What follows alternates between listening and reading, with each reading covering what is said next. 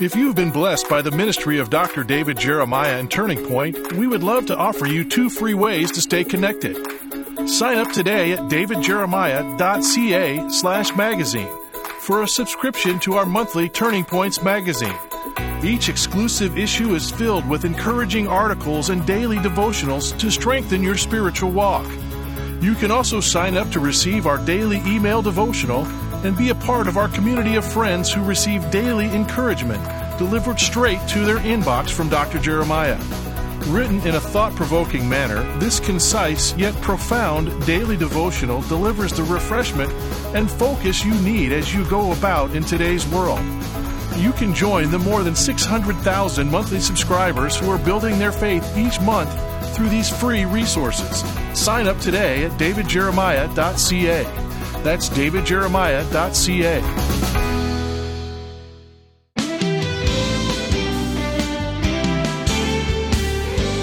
As the world continues its march toward globalism, setting the stage for the rise of the Antichrist, how should Christians be living in response? Today on Turning Point, Dr. David Jeremiah offers some insights and encouragement straight from God's Word. Continuing the series, Where Do We Go From Here? Let's join David as he introduces the conclusion of his message in International Prophecy, Globalism. So let me ask you a question. How do you feel when you watch the news? You know, every story seems more distressing than the one before. Frankly, there are many nights when I just turn it off because it's so negative and it can affect your spirit and your heart. But these things that are happening, while they seem isolated, are not. They're events that are interconnected like a spider's web, and we're only one existential crisis from a worldwide government. That's why we're talking about globalism, because the things that are happening now are preparing the way for us to have a world leader. The Bible speaks of that leader as a beast and as the Antichrist. You say that can't be happening in our world. Well, stay with me. Open your heart to what the Scripture says, and then when it's all done and I'm finished, ask yourself the question again. Could this be in the process even now? We'll get to all of that in just a moment, but first, I need to remind you that tonight we're going to be in Jacksonville, Florida. Can't tell you how much fun it is to do these events. I look forward to them every year. And tonight is the second of 4 events we're doing here in the fall. You can come to this event in Jacksonville at the VyStar Veterans Memorial Arena, but you must have a ticket, and tickets are available through our website, which is davidjeremiah.org/tours. When you go there, you can order the tickets you will use. We'll send them to you immediately, electronically. You'll have them in plenty of time to join us tonight for this event. I hope you'll do it. I hope I'll see you tonight for the Turning Point event in Jacksonville. Now let's open our hearts and our Bibles. We're looking a lot in the book of Revelation these days, so let's do that as we finish up our discussion of globalism. Zechariah the prophet speaks of a day when all the nations of the earth are gathered against Jerusalem. Israel will be the center of it, and the people of the earth under the leadership of the Antichrist will join forces to try to take out the nation of Israel. And just at that moment, just when it looks like there's no hope, when you could look at it from a human's perspective and say, Israel is toast, it's over, that's when Christ will return. All of these nations that thought they were so great under the leadership of the Antichrist will be destroyed. So the trend lines of history are moving in that direction. The Bible says, for the mystery of lawlessness is already at work. Isn't that true? Isn't lawlessness already at work? Only he who now restrains will do so until he is taken out of the way. Let me just add, the restrainer is the Holy Spirit. When is the Holy Spirit taken out of the way? When the rapture happens. Where does the Holy Spirit live? He lives in you. When the rapture comes and you're taken out, the Holy Spirit is taken out of the way. What the writer of Thessalonians is saying is, lawlessness is going to break out in the tribulation. Somebody says, why is it going to be so bad? Because all of the influence for good will be gone. The Holy Spirit won't be here. Just think what this world would be like now without the influence of Christian people who stand in the way of total chaos and destruction. Well, that day is coming, The Bible says it's coming, and then the lawless one will be revealed. Who's that? That's the Antichrist, whom the Lord will ultimately consume, says Paul, with the breath of his mouth and destroy with the brightness of his coming. What a turn of events. So this is the climax of human history, when Christ will come again as a conqueror. He will come on a white horse followed by armies. The Armageddon armies of the Antichrist will be dispersed and annihilated by the spoken words that come like a flaming sword of his lips. I have to pause and tell you, I used to wonder, it says in the Bible that when he comes again to fight against the nations who are gathered against him, see, all these nations come against Israel, and then all of a sudden they see the coming of Christ and they turn their attention from Israel, if they only knew what we knew, and they decide they're going to take out Christ. And the Bible says he comes from heaven with all the saints and all his holy angels. Remember that? And then it says, we're all dressed in white. Who goes to war dressed in white? Well, if you're not going to fight but just be a spectator, you can dress in white. Because this is the shortest war in history. The Bible says when he comes with his saints and angels, he will destroy the enemy with the breath of his mouth. He will go, and it's all over. Listen to how Zechariah describes this. He says, I will gather all the nations to Jerusalem to fight against it. Then the Lord will go out and fight against those nations as he fights on a day of battle. On that day his feet will stand on the Mount of Olives. The Lord will be king over all the earth, and on that day there will be one Lord, and his name the only name. What to know about the course of history, and what to know about the climax of history. Here's the third one. What to know about the culmination of history. What happens then? So Jesus comes back. He defeats the armies of Armageddon that come against Israel and then come against him. Well, what happens then is what is called the millennium. This is found in many places in the Bible. In fact, I had a teacher in prophecy when I was in seminary named Dwight Pentecost, and he used to say, there's more information in the Bible about the millennium than any other topic you could ever research. It's not all together in one place. It's scattered all over in the minor prophets and in the major prophets. But the millennium, as you know, is a period of 1,000 years. Mille means 1,000. And annum is the word for annual or years. So millennium means 1,000 years. During this time, the Lord will be in charge, and he will fulfill all the promises he's made in Scripture regarding the people of Israel and the ultimate future of the earth. All the world will see globalization then in its finest, not under Nimrod, not under Nebuchadnezzar, not under Greece, not under Persia, not under Rome, and not under the Antichrist, instead under the Lord Jesus Christ, who will reign in that place. And what is the world going to be like during these days?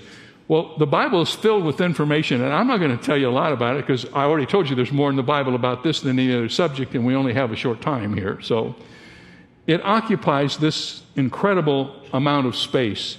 So let me summarize some of it for you, just to whet your appetite.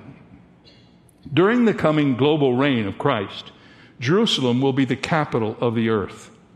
And people from all the nations will come and visit Jerusalem to learn and to worship. The millennial temple in Jerusalem will be the most beautiful building on earth, and it will be filled with the glory of the Lord. A deep and mighty river will flow from beneath the temple, turning the desert into a paradise and the Dead Sea into a living lake. Fruit trees will grow along both sides of the river, bearing fresh fruit every month.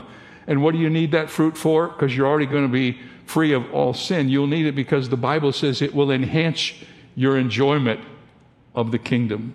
The Lord Jesus will be the ultimate international diplomat, negotiating peace treaties between rival nations. He will bring peace to the earth, and wars will cease. He will occupy the ancient throne of his forefather David. And agriculture on the earth, the Bible says that agriculture will be so improved that the reapers will have a hard time staying ahead of the sowers. The grain and grapes will grow so fast that they can hardly be harvested. The deserts will become as green as the lush mountains. Life expectancy, get this, for those of us who have gray hair, the life expectancy will rival the lifespan of the days before the flood, when people lived to be hundreds of years old. Nature will be transformed so that the wolves and the lambs will graze side by side, as will lions and cows. And songs of praise will ascend from the ends of the earth, and joy will cover the world. Now, this is not eternity. This is not heaven. This is the prelude to heaven. This is the 1,000 years before we're all ushered into heaven. This is kind of pre-heaven, if you will. Isaiah 11:9 says, "Nothing will hurt or destroy in all my holy mountain. For as the waters fill the sea, so the earth will be filled with people who know the Lord." The whole earth will be filled with people who know the Lord. Just like it seems today the whole earth is filled with people who don't know the Lord and don't want to know the Lord, in that day the earth will be filled with people who know the Lord. And after the 1,000-year reign of Christ, earth's history will be over.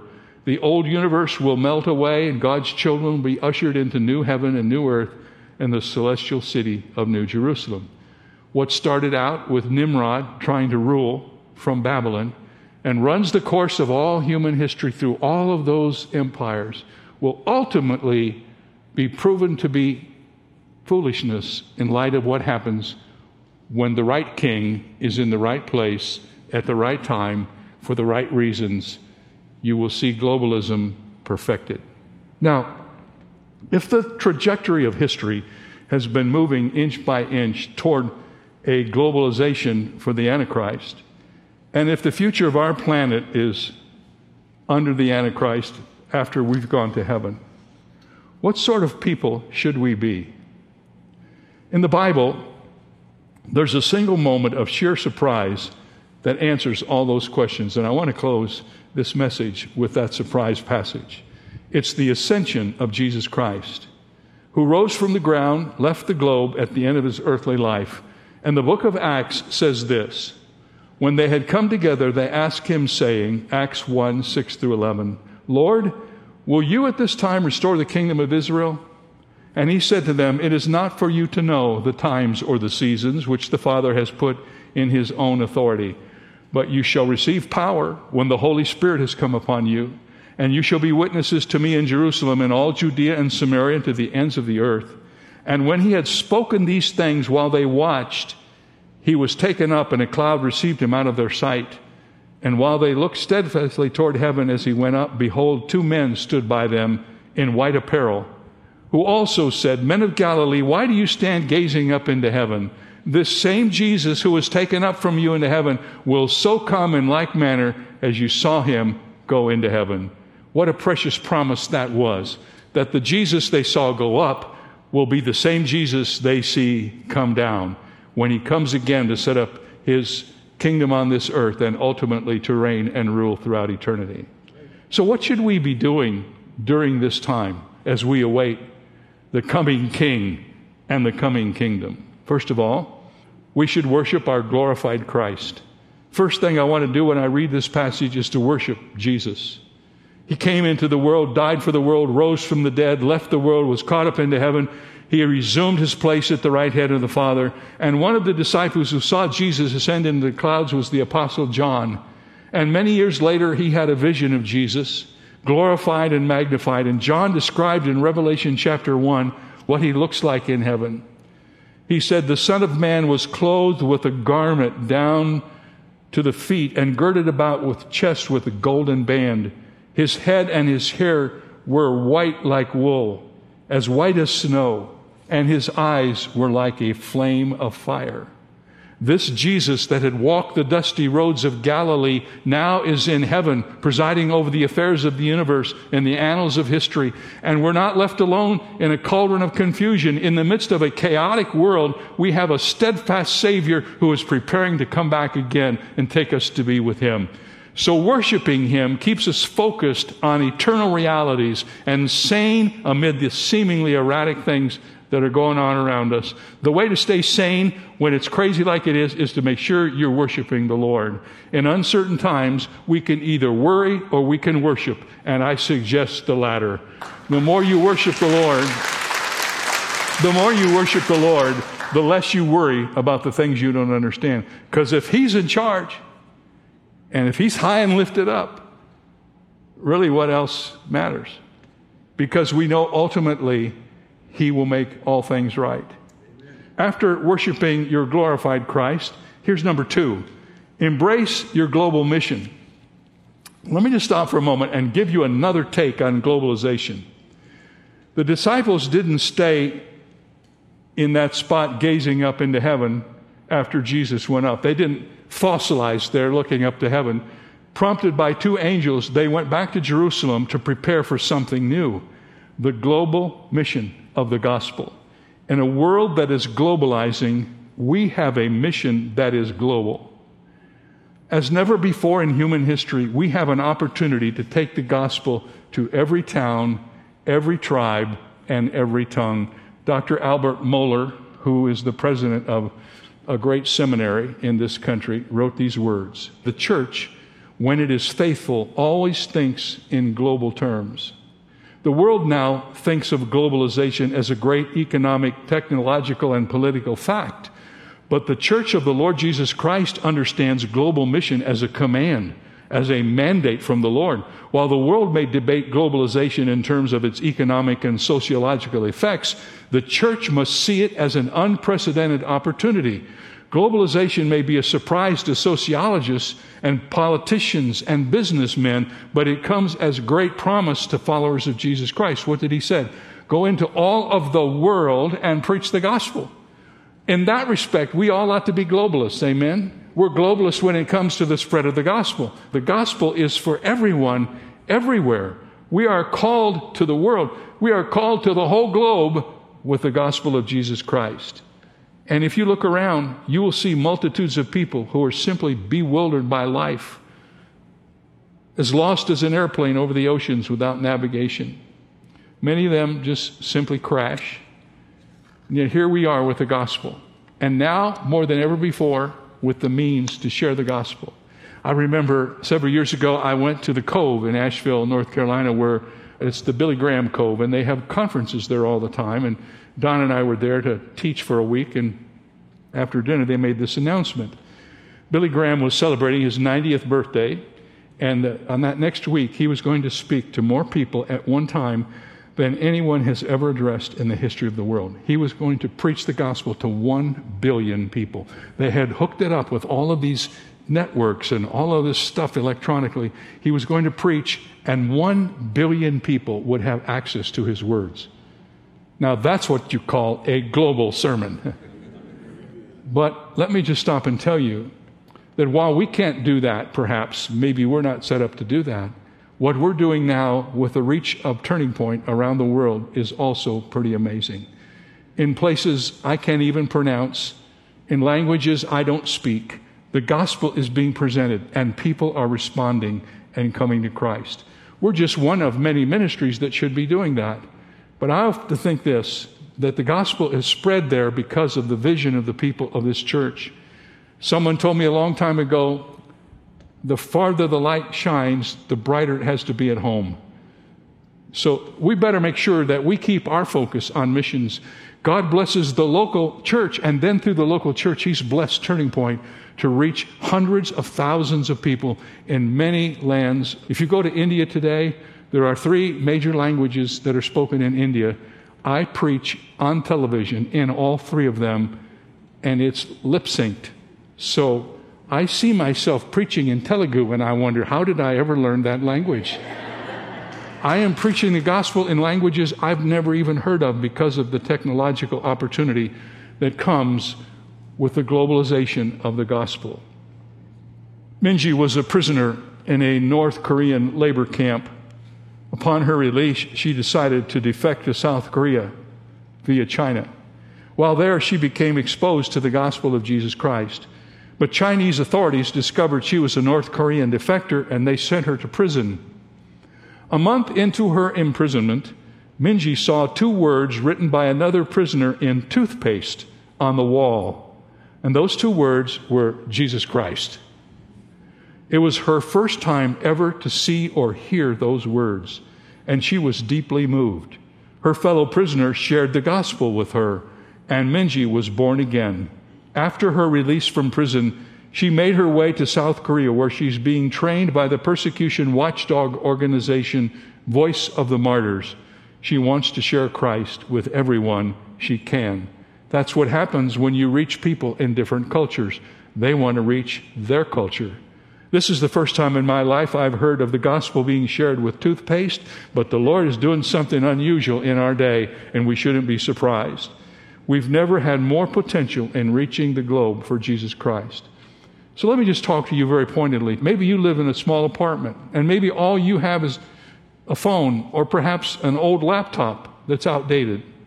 How can you use these tools to share Christ with someone on the other side of the globe? How can you use social media not to argue and debate, but to love and to care and to share Christ? What can you do in your local church to advance the global reach of the kingdom? And what ministries can you support that will reach the regions beyond? What missionaries can you encourage? As long as Christ is tarrying and he's not coming, we must keep going to our cities and states and nations and to the uttermost parts of the world. God has called us to go to all the world. Go into all the world and preach the gospel. Finally, in addition to worshiping your glorified Christ and embracing our global mission, we should always anticipate what's coming for all of us. Going back to the ascension of Christ in Acts 1, Jesus had no sooner disappeared into a bright cloud of glory than 2 angels showed up, and they must have been hurtling down from heaven as Jesus was rocketing up. And they said to the disciples, "Men of Galilee, why do you stand gazing up into heaven? This same Jesus who was taken up from you into heaven will come in like manner as you have seen him go into heaven." I remember reading this historical narrative that on one occasion during his presidency, Woodrow Wilson was on his hands and knees in a Paris mansion, peering through his glasses at a huge map on the floor, trying to figure out how to carve up the world. Around him, other world leaders were doing the same. They dreamed of a new world order that would hasten global peace, and they were on their knees with the map, trying to figure out how they could manage the world to make that happen. Well, the collapse of Germany meant Europe could be reorganized, and the fall of the Ottoman Empire demanded the redrawing of the borders of the nations of the Middle East. Many of the great dynasties had been wiped away like chalk from a blackboard. America had emerged as the greatest nation in history, and Wilson was determined to reconstruct the entire globe. He was going to do that because he was in a position of power. He dreamed of a League of Nations that could prevent future wars through collective history. As these rulers studied the map on their hands and knees, First Lady Edith Wilson walked in and laughed. "You look like a lot of little boys playing a chess game," she said. The president looked up at her over his glasses and he said, "Alas, it is the most serious game ever undertaken, for on the result of it hangs, in my estimation, the future of peace in the world." Alas is a good word to describe what happened. The League of Nations failed. Woodrow Wilson worked himself into a debilitating stroke. Edith secretly served as a shadow president, and the end of the First World War sowed the seeds for the Second World War, and we're still fighting endless conflicts over the fracturing of the world that occurred in that Paris mansion. No, my friend, human-based globalism isn't the answer to our world. It will lead only to the final one-world government of the Antichrist. I don't know how far we are from those days, but in my opinion, we're one existential crisis away. But the Lord still has the whole world in his hands, so we must never fear. Christ will appear just as he ascended, and he will establish a kingdom to show us how things should have always been. Then he'll usher us through the gates of our eternal home. In the meantime, let's worship him every day. Let's speed the gospel on its way through our global reach. And let's look forward to his soon and swift return. Well, I want to thank you for joining us today. And before we say our final goodbye, I want to remind you that after the year turns over in March of 2020, 22, we are going to Israel. And we already have quite a group of people who've signed up to go with us. There's still room for you, but you might want to be making your plans to join us for this 11-day itinerary, which will take us to the Jezreel Valley, to the Golan Heights, to the northern boundary, to the lower Jordan River, to the old city of Jerusalem, to the wilderness and the Dead Sea. We will have such a wonderful time together. This is our 6th journey to Israel with a tour group, and I know that you will be blessed. And if you listen to this series, I have a whole message devoted to Jerusalem a little bit later on, and that will help you want to go as perhaps never before. You can get information about all of this by just contacting us here at Turning Point. We have a brochure we can send you. You can download it if you'd like to do that. And most of all, we'll be back here tomorrow. Hope you'll be with us as we talk about the pandemic. Is that in prophecy? We'll find out tomorrow. Thanks for listening.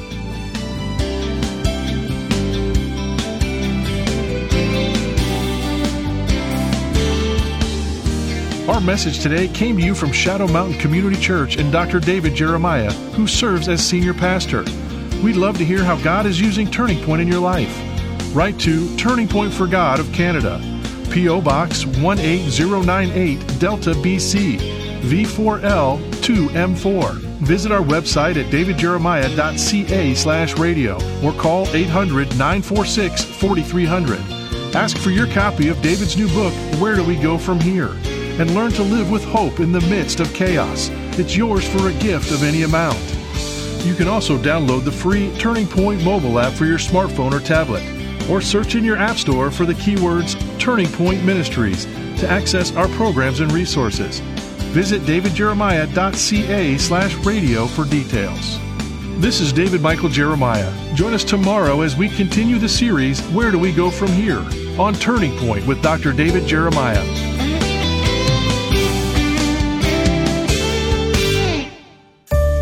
If you've enjoyed today's program with Dr. David Jeremiah, you might be interested in hearing it again at your convenience. Stay connected to Turning Point by visiting our website at davidjeremiah.ca or by downloading our free Canadian mobile app. The app can be found by searching for Turning Point Canada on your smart device app store. Create an account and order digital resources from today's program with easy one-click checkout at davidjeremiah.ca. Someone has said that a true friend is the best kind of mirror.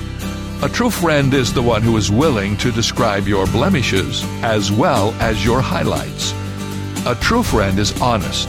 In other words, insofar as he is able to describe what he sees. But there is actually a better kind of mirror to use when we want to see who we are beneath the surface. And that is the Word of God. When we read the Bible, we see what God expects us to be, and the Holy Spirit shows us who we really are in comparison to that. This is David Jeremiah encouraging you to get on the road to new life. Discover how God sees you on Route 66. Route 66, driving the word home. Log on to Route66Life.com and get your roadmap for life. That's Route66Life.com. Route 66. Start your journey home today.